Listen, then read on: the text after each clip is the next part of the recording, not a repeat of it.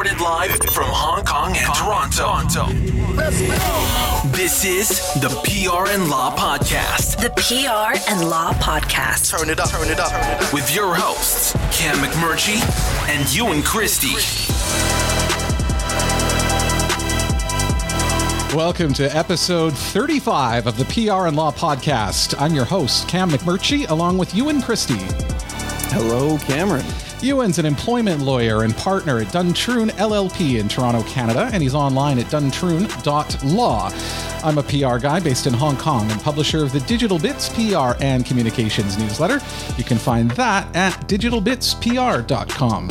If you enjoy the podcast, please tell a friend. You can also follow us on social media, of course, LinkedIn, Twitter, Instagram, and Facebook. And you can subscribe to the show on YouTube and SoundCloud as well. And most important of all, sign up for our newsletter. You can get updates when new episodes drop and other show information at prlawpodcast.com. Club. So a quick little show note off the top here. We were going to have Courtney Lukic from Gotham PR on the show today, and we've pushed that back one more week. So she is going to join us, and you're going to want to definitely tune in for that one because she's got a lot of interesting stuff to say regarding politics and Joe Biden and Donald Trump and everything happening around them. But we've got a lot of other stuff to talk about today. Ewan, what's going on with you? Yeah, never shortage of topics for our show, hey? Yeah, especially this week. I feel like I had people reaching out to me and requesting subjects today. Yeah, that's great. Well, and we aim to please, so we will most certainly be addressing some of those issues. What's going on in your neck of the woods? Yeah, we do take requests at the PR Law Podcast. Not much here. It feels like Christmas, and it's going to be such a weird one. We touched on this a little bit before, the fact that, we're spending Christmas in Hong Kong for the first time, even though I've lived here for 12 years. It's the first Christmas. There's a tree. We got an actual real Christmas tree that's up with lights and decorations, and friends have come over to help decorate. And we had a group dinner here tonight. So yeah, it's odd, but we're doing the best we can with it. Wow. That sounds cool. You should, maybe you should post a little shot somewhere on our page. Yeah. Show your tree. How big's your tree, Cam? That's not the real question. It's not very big. It's one of those. It's big enough that it's on a stand on the ground, but it only comes up a few feet. But it's a start. But I got to say, Ewan, it is still odd having a Christmas tree when you can open the window and it's 22 degrees outside, so it doesn't feel like Christmas. Well, I mean, I'm sure that's probably normal for some people, but yes, as a Canadian, that's a very, very odd. That's got to be so bizarre. I can't imagine. Yeah, it takes some getting used to. Anyway, yeah, we're going to talk about an issue in Canada this week, but it's got a fascinating turn and it deals with COVID-19. So I'm going to talk about that. But first up, we're going to talk about law. Continue the debate with us on social media. Join us on LinkedIn, Facebook, Twitter, and Instagram at PR Law Podcast. All one word, PRLAW Podcast. Send us your questions now by email to askus@prlawpodcast.com. That's all one word, askus@prlawpodcast.com. Or on social media with the hashtag PRLawPod. That's hashtag PRLAWPOD. All right, what's happening, Ewan? Well, Cam, speaking of the holidays and how this is just sort of an odd year in that regard, I wanted to talk about the work holiday party, Cam. This is, you ask any employment lawyer and they will tell you that every year we get at least one, and more often than not, several more than that, clients, employers, or employees getting in touch and advising of the fallout from a holiday party. I bet. Oh my gosh. Yeah. There are just so many things, so many ways for the parties to go completely sideways. But I think this year it's going to be interesting because at least here we're on a complete lockdown. Now, I know that's not the case everywhere, but obviously social distancing is an issue. A lot of bars, restaurants, banquet halls, etc., places where holiday parties would typically occur are closed. And it sort of leaves an interesting situation for employers here. What are they going to do? Are they just going to postpone the holiday party until, sometime in the future when it's safe and get everybody together, maybe next summer or something like that? Or are they going to come up with some alternatives? Now, the correct answer to what they should do, Cam, is just postpone. Do not throw any parties right now. And really, that's just a simple liability issue, right, Cam? I mean, one of the first things that we saw to go when we started imposing restrictions because of COVID was around dining and drinking. And I'm sure you've been following some of the press here, Cam, where bars have been closing very, very early and then closing in their entirety. And that really just sort of seems like common sense, that when people start to drink, they get a little more comfortable with each other. They're probably less inclined to wear masks. They're less inclined to keep distance, and transmission rates go up. So employers, if you're not going to be having your party elsewhere, because you probably can't right now, please, please, please don't see as a solution that, we'll just move the party in-house to our office. That's not really a solution, because all of the same hallmark issues, Cam, they're still there. You still have issues of liability of how are you going to get people to and from? If you're serving alcohol or food, how are people masked? How are they going to be masked? How are they going to social distance?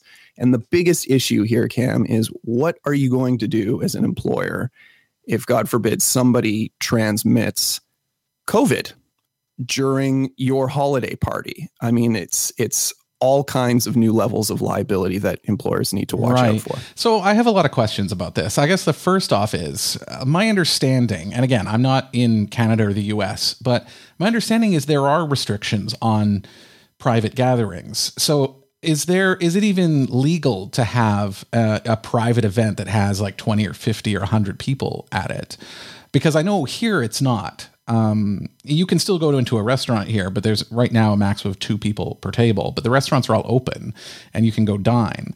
But if you're having a gathering at home, I think it's just got to be your people who live in the same house or something like that. There's some kind of restriction like that. So you can't have a very big party anyway, but is that still possible there?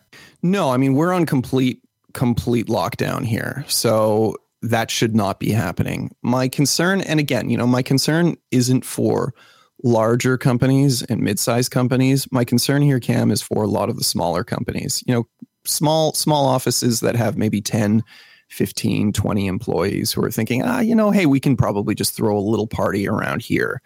But again, as soon as you start introducing food and drink, then, that transmission rate, the risk starts to increase. And really, that's just not the sort of liability that any employer wants to incur. So, just be safe, postpone it, maybe set a date sometime down the road so that, your staff are aware of the fact that you're not canceling the holiday party. We will do something at some point, but let's avoid doing something right now and try and keep safe. Right. And the interesting thing here though is our holiday party last year was canceled because we had civil unrest and protests in the streets in Hong Kong. And so we thought, next year, 2020, we'll be able to have one. No, now there's a global pandemic. So now there's two years wiped out here. But Ewan, aside from you're talking very specifically about concerns over COVID and the liability around that. But I would like to ask you, because you've been in employment law for many years, I imagine you've had many other issues that arise from holiday parties, probably a lot of them having to do with alcohol. And even throughout my own career, I've been shocked at times of things that I've seen happen at holiday parties or things people have said. There definitely seem like a place where, lawyers could do quite well if they hung out at these holiday parties and looked for clients. Well, yeah. I mean, funny to that point, a prominent employment lawyer who shall remain nameless sent out a somewhat cheeky tweet saying, well, with COVID and all of the cancellation of holiday parties, what are employment lawyers going to do for work? Because this really does bring in a fair amount of work each and every year.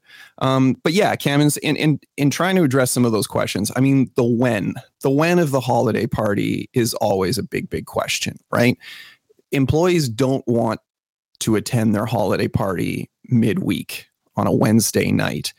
But there's also a lot of very, very, very strong logical reasons as to why an employer might want to consider doing that, or at least on a Thursday night, right? And the simple fact is that employees are more often than not, they're going to be less inclined to drink too much, to stay out really, really, really late if they know or there's an expectation that they have to go to work the following day. So that's always a consideration, is the when of the party. The where of the party, we talked about that a little bit, right? Are you going to do it at another establishment? Are you going to do it at your office place? If you're doing it elsewhere, Cam, how are you getting people there? How are people being moved to and from the party?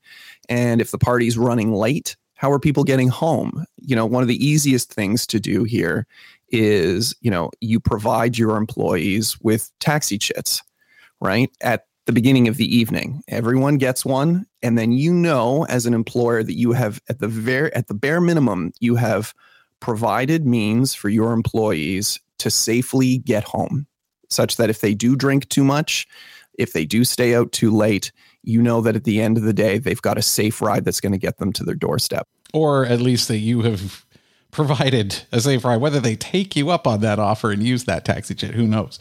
But I guess that's one issue. And then what else, Ewan? Because the alcohol thing is an interesting one. Having attended these parties in Canada and then having attended them in mainland China and then in Hong Kong, obviously there's cultural differences. All three of those are profoundly different. They're not alike in any way, really.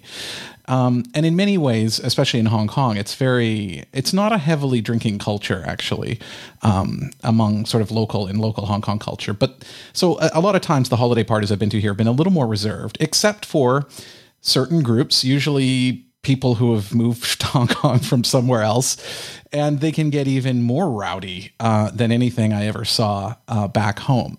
In those kinds of situations, I guess I can guess what you're going to say, which will be the typical things of, don't serve too much, be careful. Yeah, make sure they've got their rides home. But is there any other sort of advice for those situations? And basically keeping some people safe, because obviously, sometimes, when guys, especially younger guys who are well off, if they're in the financial services sector, sometimes girls end up facing some unwanted advances at these things that I've seen that are really, really uncomfortable.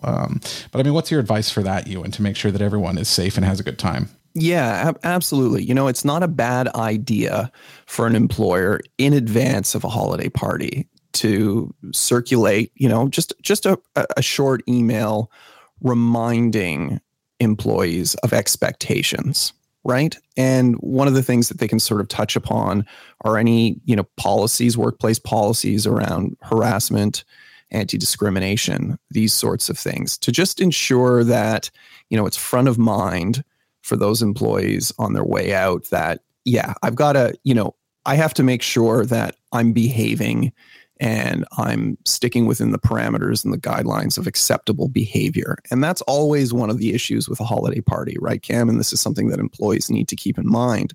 Just because you're halfway across town from your office and in a restaurant or a bar or a nightclub with your employees, this is a work function. And that means that you should act in a professional and consistent manner, just as you would on a Monday morning in the office.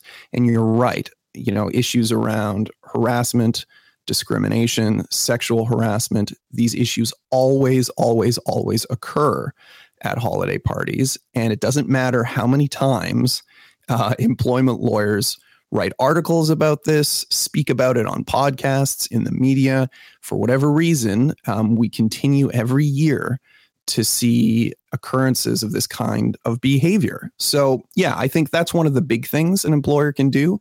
Circulate your policies and procedures in advance of a holiday party. Remind employees of what the expectations are. Is that a little heavy-handed to do? Well, no, I don't think that it is. Is it going to spoil the mood of the party? Perhaps, but you know what? Who cares? What's more important is that your staff is safe and that your staff feel comfortable interacting with everyone else in an environment like that. That is, still a work function.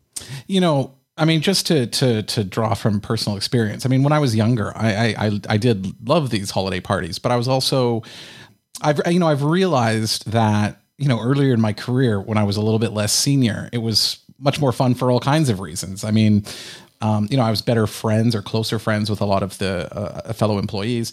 Whereas when I, moved into management, it's very different, and the expectations are very different, and obviously the risks are very different. So I don't even enjoy going to these things now, because I'm probably thinking too much about it. Because I do treat it like it's work, and I behave as though it's like work. So it's not that much fun then if I treat it that way. But it is kind of the way that people have to treat them sometimes, I think, especially if you are a manager and you do have people reporting to you. Yeah, well, and you know what? I think that that's actually just a good policy on your own part, Cam. Is I understand you don't want to have to be stressed and feeling anxious at these sorts of events. I mean, the whole idea is the complete opposite. But at the same time, it's not always the extremes. It's not always someone drank too much and then sexually harassed a colleague. I mean, these are the more extreme ends of what can occur. But, also just the idea of you lose your inhibition after a few drinks. And maybe you went up to your boss and you said something that was inappropriate because you were feeling a little more comfortable than otherwise. Is it going to be cause for discharge or something that will result in your termination? Not necessarily, but it could compromise an ability to get promoted. It could compromise your professional relationship with that individual. You have no idea who else that manager is going to convey that information to. So, be careful as employees. Don't drink too much, and if it's an employer doesn't have to create a situation where there's some sort of open bar and there's just booze free flowing throughout the evening. One way you can avoid those sorts of occurrences, hand out drink tickets. Give every employee 2 drink tickets at the beginning of the evening. And that way, you've done something to try and curb the consumption levels of the alcohol. Also, make sure that, you have some awareness when you're circulating that email, Cam, about harassment, discrimination, reminding employees of what appropriate behavior is and what inappropriate behavior is. Talk about impairment levels. Talk about recognizing when someone might be impaired, and talk about employees and create an environment where employees can approach management and say, hey, you know what? I think so-and-so may have had too much to drink. I wanted to bring it to your attention. Can we address this before things get out of hand, right? So you really have to do a lot of pre-planning. When we think about the holiday party, we think about, what's going to be on the menu? Where are we going to have it? Who's going to be there? When is it going to be? But really, the pre-planning stage has to be addressing a lot of these legal issues as well, Cam, because you know what? It's not just bad for the employees when they're subject to issues of harassment or discrimination. It reflects really, really poorly on the employer. And the last thing you want is an employee turning around and suing you for, an incident of sexual harassment while at a work function, but also that employee going to another company somewhere down the road and conveying what they were subject to while at your company. That's a really, really easy way to very quickly destroy your company's reputation. Good advice, Ewan. Show your support to the PR and Law podcast by making a one-time donation or setting up a subscription with us on Patreon. Every little bit helps us keep the lights on and bring the show to you each week. If you'd like to chip in, please visit prandlawpodcast.com. That's prandlawpodcast.com. Click support the show. Thanks for helping us out. There were a few issues this week, Ewan, that came up that I thought were excellent show material. And then one appeared really late into the week that seemed to generate a lot of conversation, at least among sort of other Canadians, other people in my friend circle. I doubt it made much news outside of Vancouver, I would say. But the issue, and I think you may have heard about it, Ewan, revolves around the anthem singer of the Vancouver Canucks National Hockey League team. We don't normally talk about anthem singers on this show, but he's been doing it since 2001. He's quite well known in the community. I think he sang during the Winter Olympics when they were held in Vancouver.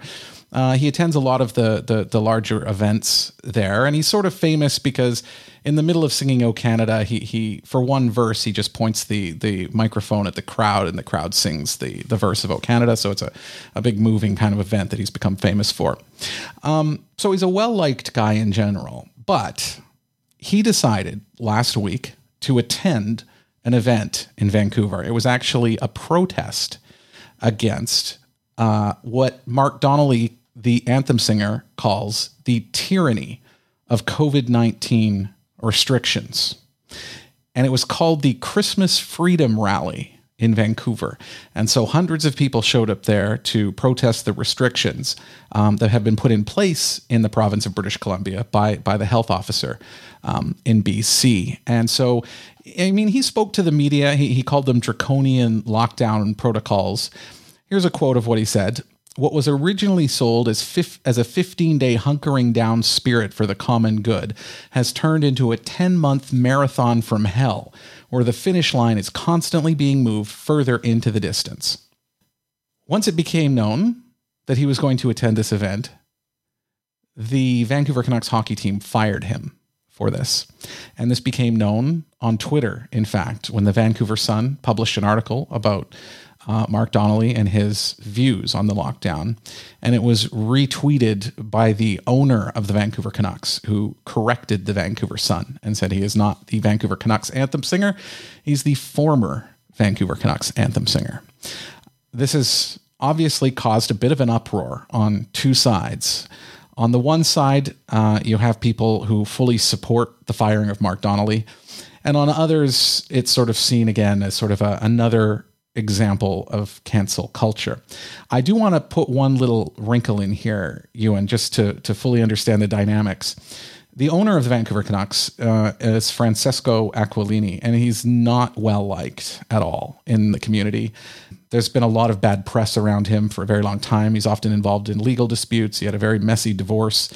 So he's not well regarded. And the interesting part was this was one moment where it appeared like he did make some PR. He got some PR benefits from firing Donnelly in this way. Lots around this, Ewan, but what is your initial take? Because I know that you've heard about this week as well.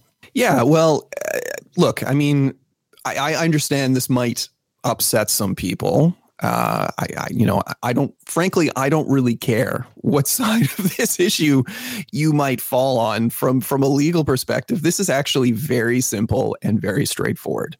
And that is that the employer has the right to terminate the employee without cause for any reason or no reason whatsoever, should they choose to do so, provided they provide that employee with reasonable notice of the termination of his employment. So, I mean, that's it, Cam. Now, do I think that they turned around and terminated him for just cause? And we've sort of talked about that distinction before on the show, right? Just cause meaning that, you're suggesting that the employee committed some act of willful misconduct or disobedience such that they're not entitled to any termination or severance pay. I would be very surprised if the Canucks took that position with regard to Donnelly. I suspect what they did was just said, get rid of him, pay him whatever we owe him under his contract and, the sort of statutory minimum provisions under the law, and be done with it. And that is their right. They can do that. So cue the uproar from anyone who is sympathetic to his particular political views. But this doesn't have to be a matter of politics. From a simple legal perspective, the Canucks were entitled to let him go. Okay, I'm going to have to make part of this really clear, just so there's no misunderstanding. When you look at this from a PR perspective, my advice to Francesco Aquilini would have been to let him go. I think in this environment and with the politics around the issue of COVID, that view is largely considered to be quite toxic and a fringe view. Now, people can debate that, and maybe there are more people than you would think that oppose the lockdown. Actually, I think there are a lot of people that oppose the lockdown. But there's so much evidence in favor of the methods governments are taking that it is a largely consensus view. At least that's my understanding. And also, regardless of whether it's a consensus view or not, when there's a public uproar and those people are your customers and you don't want to piss them off, this is what you have to do. You have to let him go. And that would have been my advice. So I want to make that really clear, that from a PR perspective, this was necessary and this went down in general the right way. Now, I want to talk from a political standpoint. One of the things, and so I'm no longer addressing the PR issue here. One of the things that Donnelly said was this, quote, "Sports figures, entertainers, politicians, etc. can stand for anything as long as it supports the narrative. You can support rioting, looting, destructions of livelihoods and reputation, but take a position against the narrative and you are worthy of exile or worse." End quote. I disagree fundamentally with Donnelly on these issues, and I want to be really clear about that. I'm in favor of the restrictions. I'm in favor of the lockdown. We've been going through them here in Hong Kong to a degree as well. They work. I mean, that's my message for everyone in North America. They work. If you wear masks, I'm in a city of almost 8 million people, and it's hot and humid, and we have almost no COVID here. So it works. That said, I support Donnelly's right to speak his mind. And I do worry. The bigger problem here to me is that there is such a public uproar over someone expressing his viewpoint publicly. And he's not declaring that he's a member of the KKK or anything really incendiary like that. He's opposing a government policy. At the root here, he's come out and said, I disagree with what the government is doing. And I wish, just from a society perspective, that we were a little more forgiving of people with different points of view. Again, I don't support his point of view. I'm completely the opposite, in fact. But this is dangerous in my view when we have this sort of, it's almost like mob justice to some degree, because the Canucks have no option. They have to let him go because there's the pressure from the public. But I think this gets dangerous, because if it's this policy today, that's one thing, but I don't know what it's going to be tomorrow or the next day. And if you will be on the right side or not. Right? I mean, you never know. This could be you 5 years from now if you disagree fundamentally with something, and you could be facing ostracism. So that's my little soapbox speech here, Ewan. Well, good speech. Good speech. I like it. My issue with his quote is, I think he's conflating a number of issues.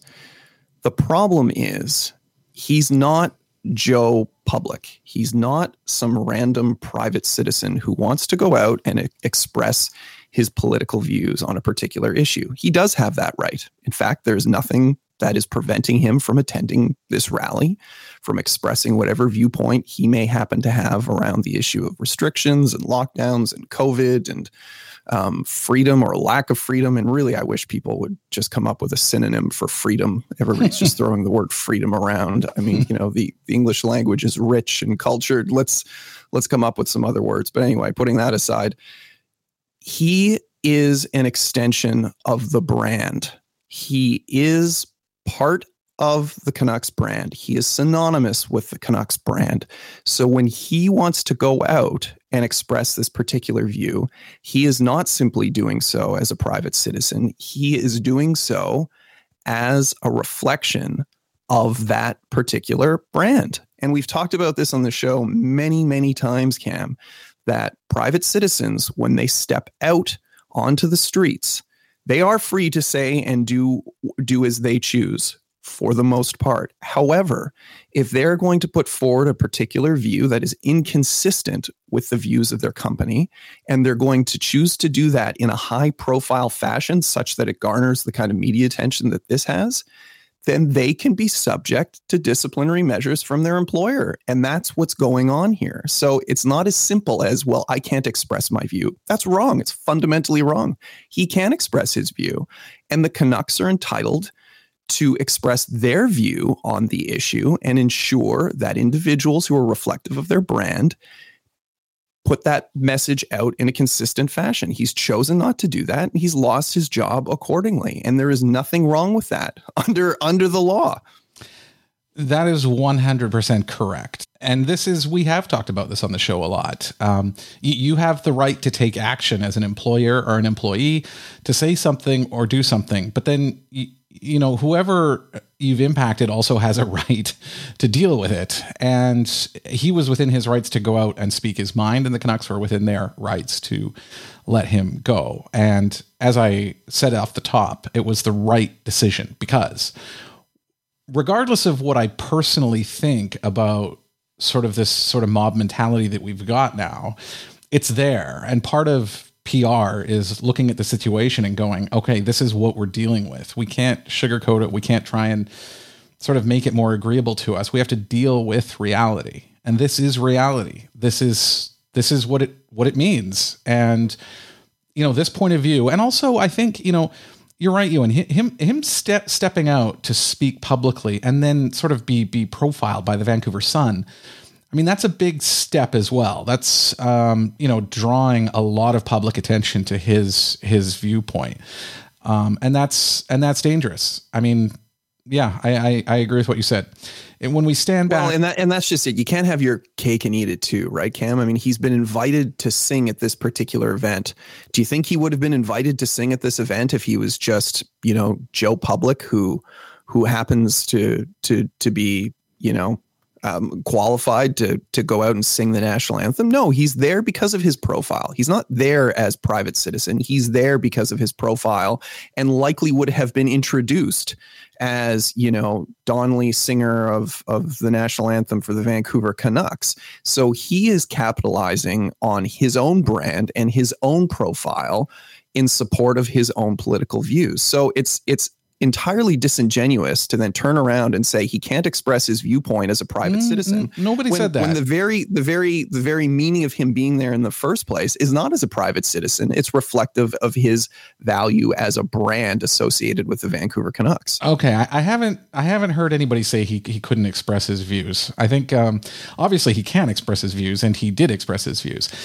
If you're referring to sort of what I spoke about a little bit earlier, it's not even really about Mark Donnelly. It really is, where are we with political discourse? And this goes in Canada and the United States, because on some level there are issues where this is a whole other discussion, and maybe for another show. But I mean, on the right and the left, I mean, if people come forward with certain viewpoints, it's almost not even tolerated anymore. And I do feel like it is on both sides, and it's unfortunate. And so, I wonder 20 years ago, for instance, if something like this happened, if there would have been such an uproar when an anthem singer comes out and says he disagrees with the provincial government. Like, in a way, it seems like such a mundane thing, but it's not okay now. And it's not that it's not okay because the Canucks don't think it's okay. It's not okay because people don't think it's okay. It's not okay because of the vast number of people and citizens in British Columbia and in Vancouver who don't think it's okay to have this viewpoint, right? I mean, they say we can't tolerate people who think this way. And so the pressure mounts and he loses a job. So certainly I understand fully the process that played out. And like I said earlier, I would certainly support the same action. The one thing I will say, though, they did ask Donnelly if he heard from the Canucks, and he said he did not. He said he had not spoken to anyone with the team, but he did say he wished he would have received a phone call, because he said that would have been a more respectful way to find out that he doesn't have a job. That's probably my only quibble. Well, I'm sorry, Cam. I have to interject there briefly. Sure. But that then cuts both ways. Did he make a phone call or send an email to advise his employer that, hey, I'm going to be speaking at this high profile rally or singing this high profile rally? Are you guys okay with that? I don't know that he extended that courtesy to expect the courtesy in return. Yep.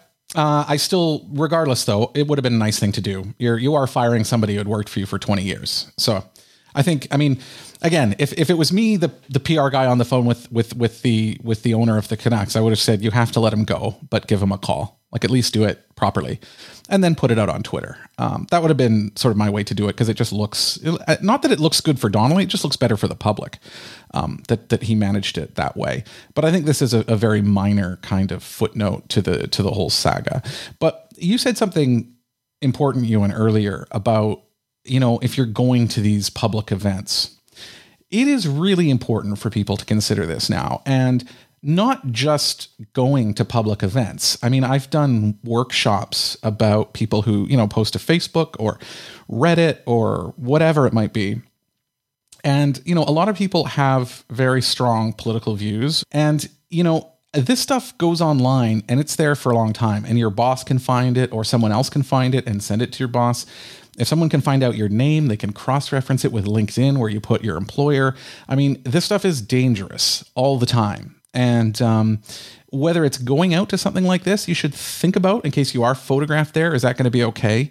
There were instances last year, Ewan, during the protests. I mean, here in Hong Kong, it's a sensitive issue. I mean, there's 1 million people on the street opposing the government, but the government controls a lot of the companies.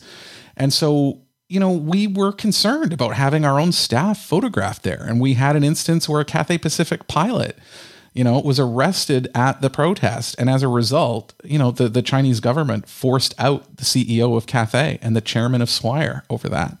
So the company had to be completely reformed because of that person being at a protest. So that's much more severe. But I think the point stands. You have to be careful with what you're doing publicly, whether it's online or offline, because it can have disastrous results.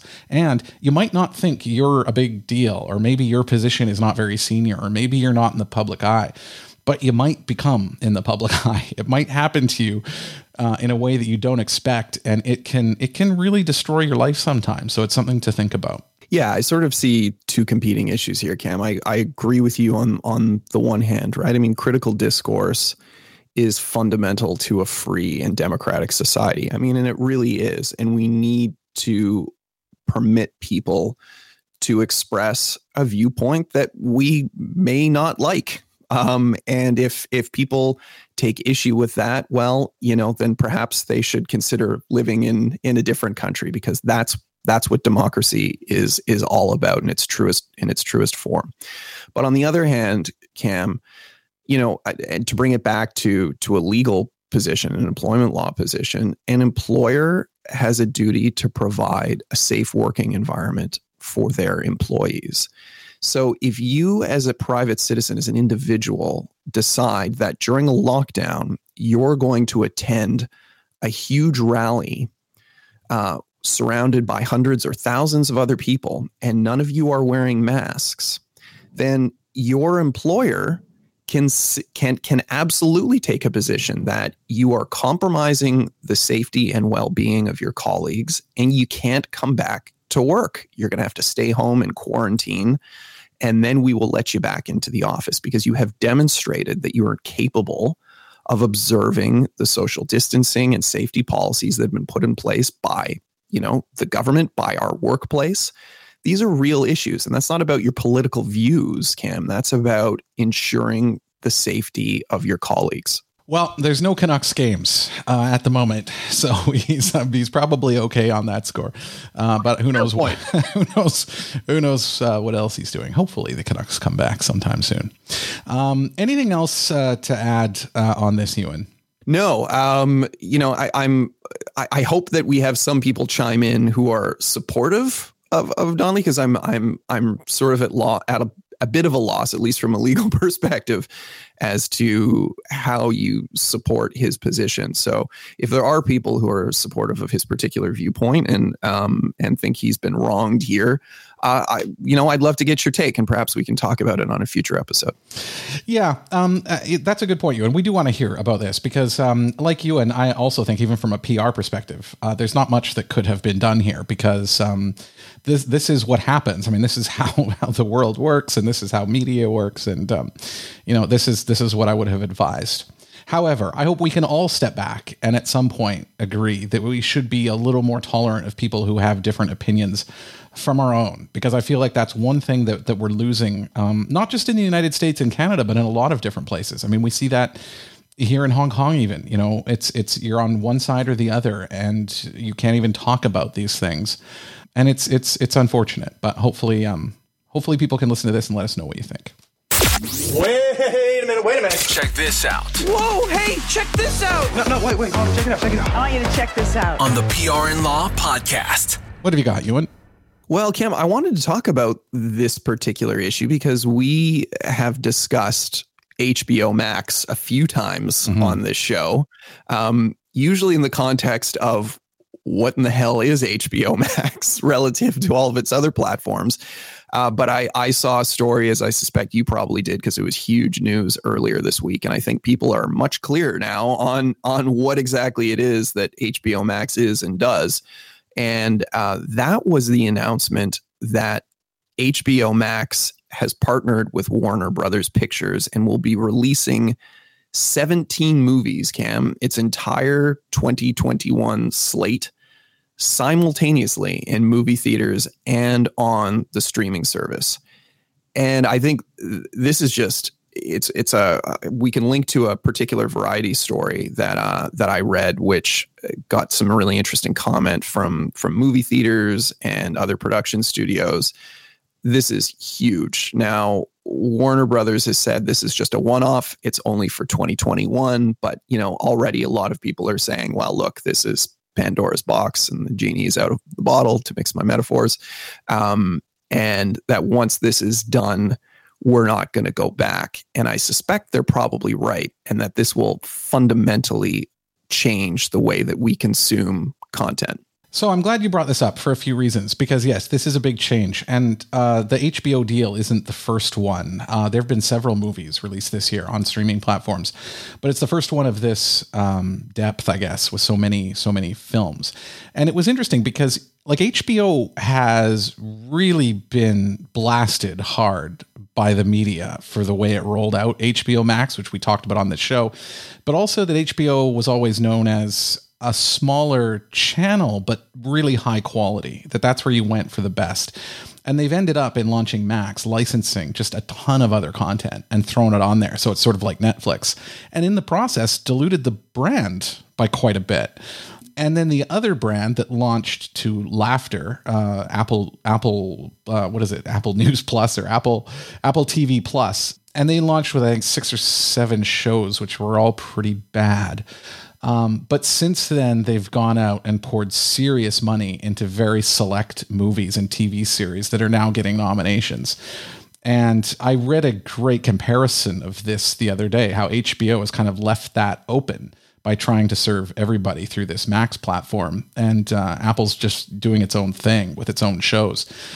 So it's going to be really interesting to see how that plays out over the long term. And I think this injection of movies, of 17 of them, I think you said, is going to be quite big, I think, for HBO Max, and hopefully kind of set the brand on the right course. Because I think of all the streaming services that launched, minus Quibi, HBO Max would probably be the one that's had the most trouble. Yeah, agreed. I mean, I was just kind of blown away by this. I mean, given the lineup, right? I mean, we're talking the 4th Matrix movie, Dune, Lin-Manuel Miranda's In the Heights, the Suicide Squad. I mean, the idea that rather than going to the movie theater for one of these big releases on that day, you can just curl up on your couch and watch the same film. I mean, I don't see how this does anything other than just destroy the cinema experience of going to the movies. Way that we know it. Tenet came out on streaming this year right away, and then there was the Tom Hanks movie, which was supposed to be a blockbuster, also came out on streaming. It's not the first ones, but I know that the movie studios have been reluctant to do it. They've been doing them one-off basically throughout this pandemic, and they're not recouping the money at all.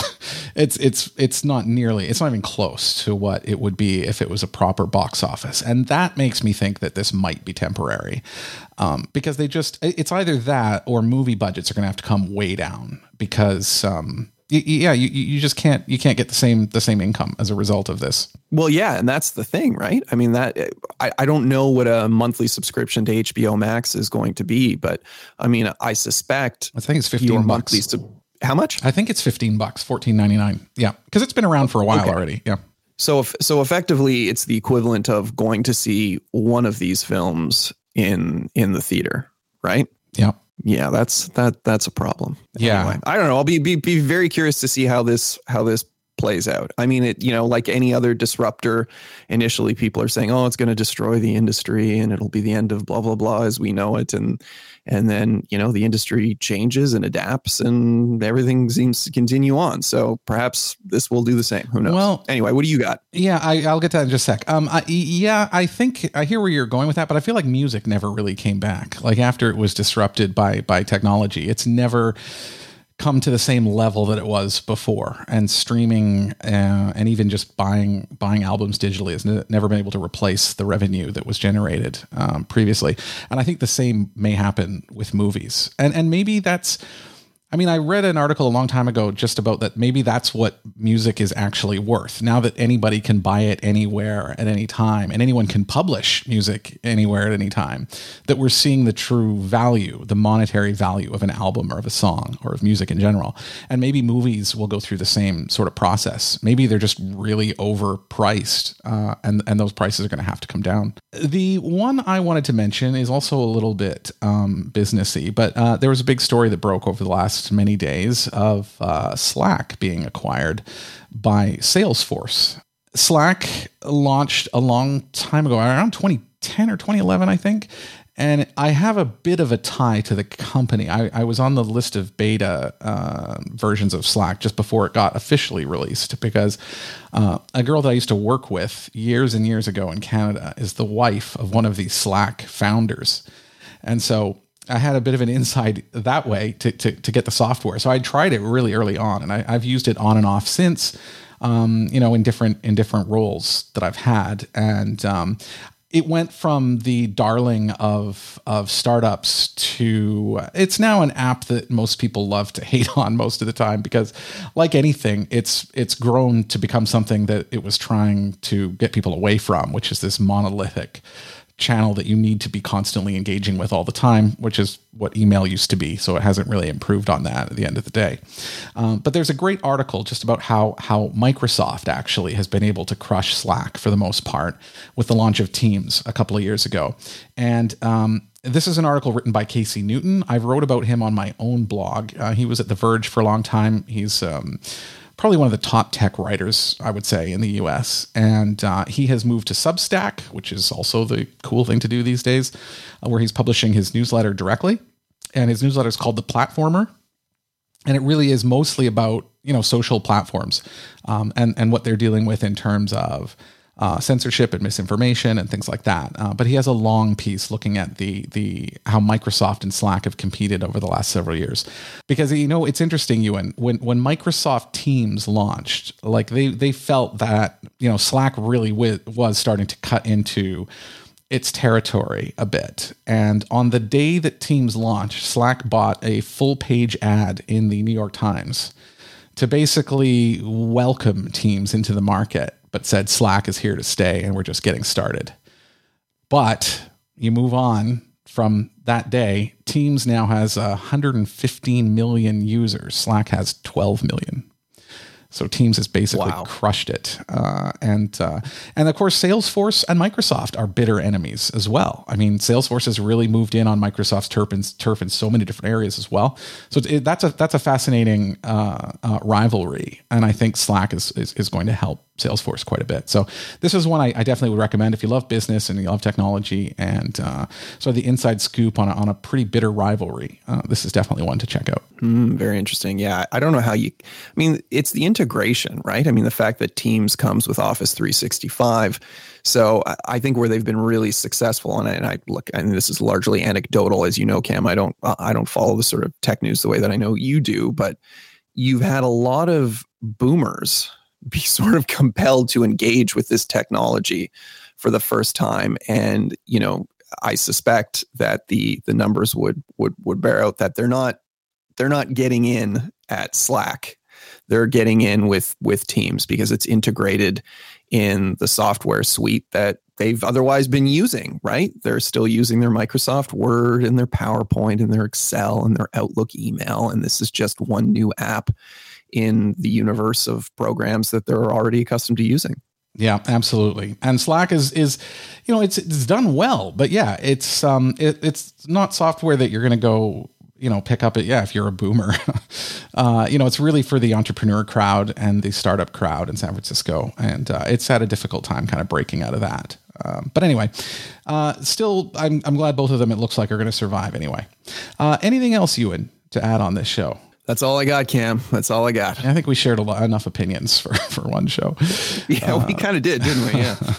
Anyway, yeah, thanks for joining us. As mentioned, we are going to have Courtney on next week from Gotham PR to talk some politics, and she'll let me know she's got some really cool clips to play as well. So we're going to break down speeches and messages from some politicians that you know well. So I'm really looking forward to having her on. So that'll be next week. So don't miss a show. You can subscribe to the PR and Law podcast in your podcast app of choice, or you can subscribe to our YouTube or SoundCloud channels, and you can follow us on social media, Facebook, Instagram, Twitter, and LinkedIn. And we are also on, I mentioned YouTube and SoundCloud already. All right, it's getting late. You can also sign up for our newsletter as well, prlawpodcast.club. So for you and Christy, this is Cam McMurtry. Light it up. This has been the PR and Law Podcast with Cam McMurtry and Ewan Christie. If you enjoyed the show, please share it with a friend or leave a review. You can also join us on LinkedIn, Twitter, Instagram, and Facebook by following our account at PR Law Podcast. That's all one word, PRLAW Podcast. Thanks for your support.